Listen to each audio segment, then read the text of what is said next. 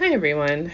It's Tammy, and this is a Marriage Breakdown. Today, we're talking about the fourth step in the how do you break the tension after an argument, six-step approach.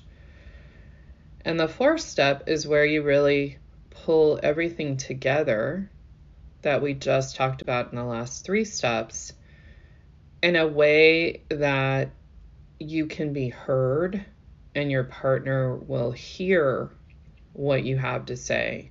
I think that becomes the hardest piece when you're in a marriage, is really feeling like your partner hears you and doesn't dismiss or get defensive when you share. And so bringing those last three pieces together, which is really about taking your part,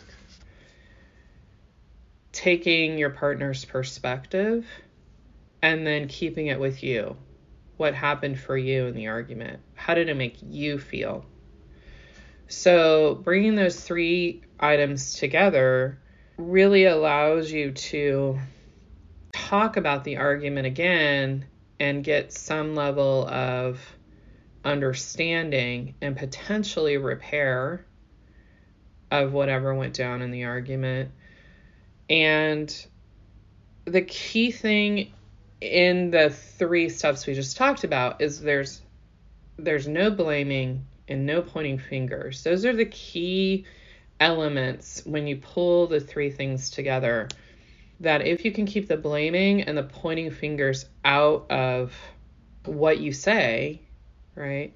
And you really take your part, take your partner's perspective, and keep it with you, that will allow you to be heard, to feel like your partner was able to take in what you said and not just react to it or get defensive or shut down whatever the process is in your relationship.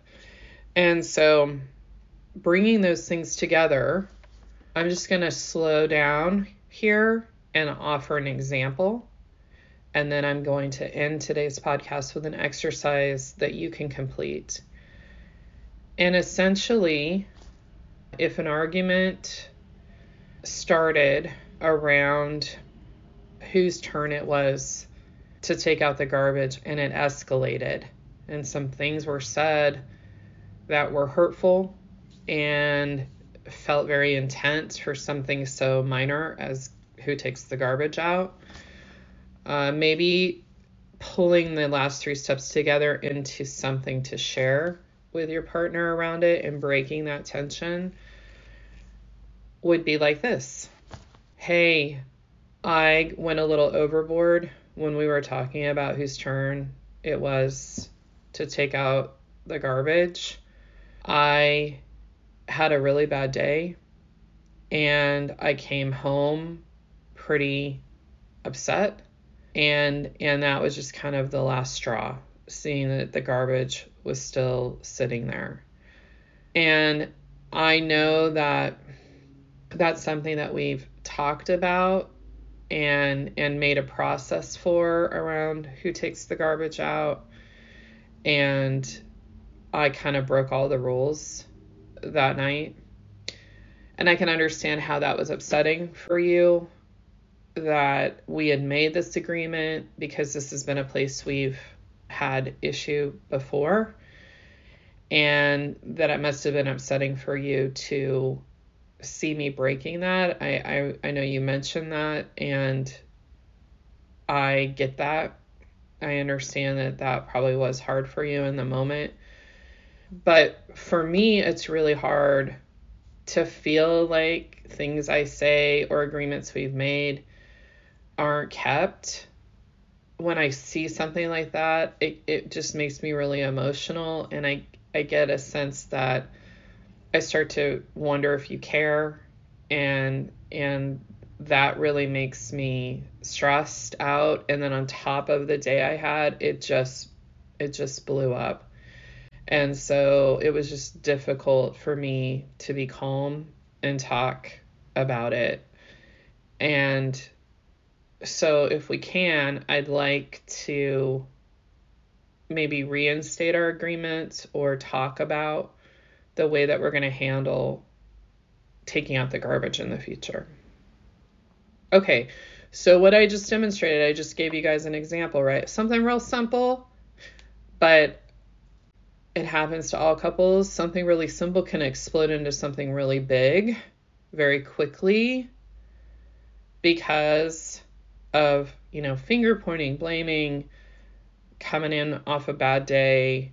You're human, any and all, right? And it could start to mean something else. Other things in the relationship come in, and then it's getting beyond the both of you. So what did I do there? I started off with taking my part. I recognized that I broke our agreement. And then I offered empathy for my partner being upset that I broke the agreement, that I understood that I did that, and I had had a bad day, and that my partner had a right to be upset that because I was breaking the agreement. And then how did I talk about what happened for me? Why did I break the agreement? My frustration about feeling like the agreement was getting broken. So I offered an opportunity for us to talk about what we needed to do to either reinstate the agreement or change it if it's not working, and try again in this space and keep working on it. Because isn't that marriage, right? Trying to find ways that work for both of you, two adults living together, is never simple. It's just complicated. It's difficult. And so maybe you agreed to something and it didn't work, and maybe you need to reevaluate. That's okay. That's all right. But it doesn't need to explode.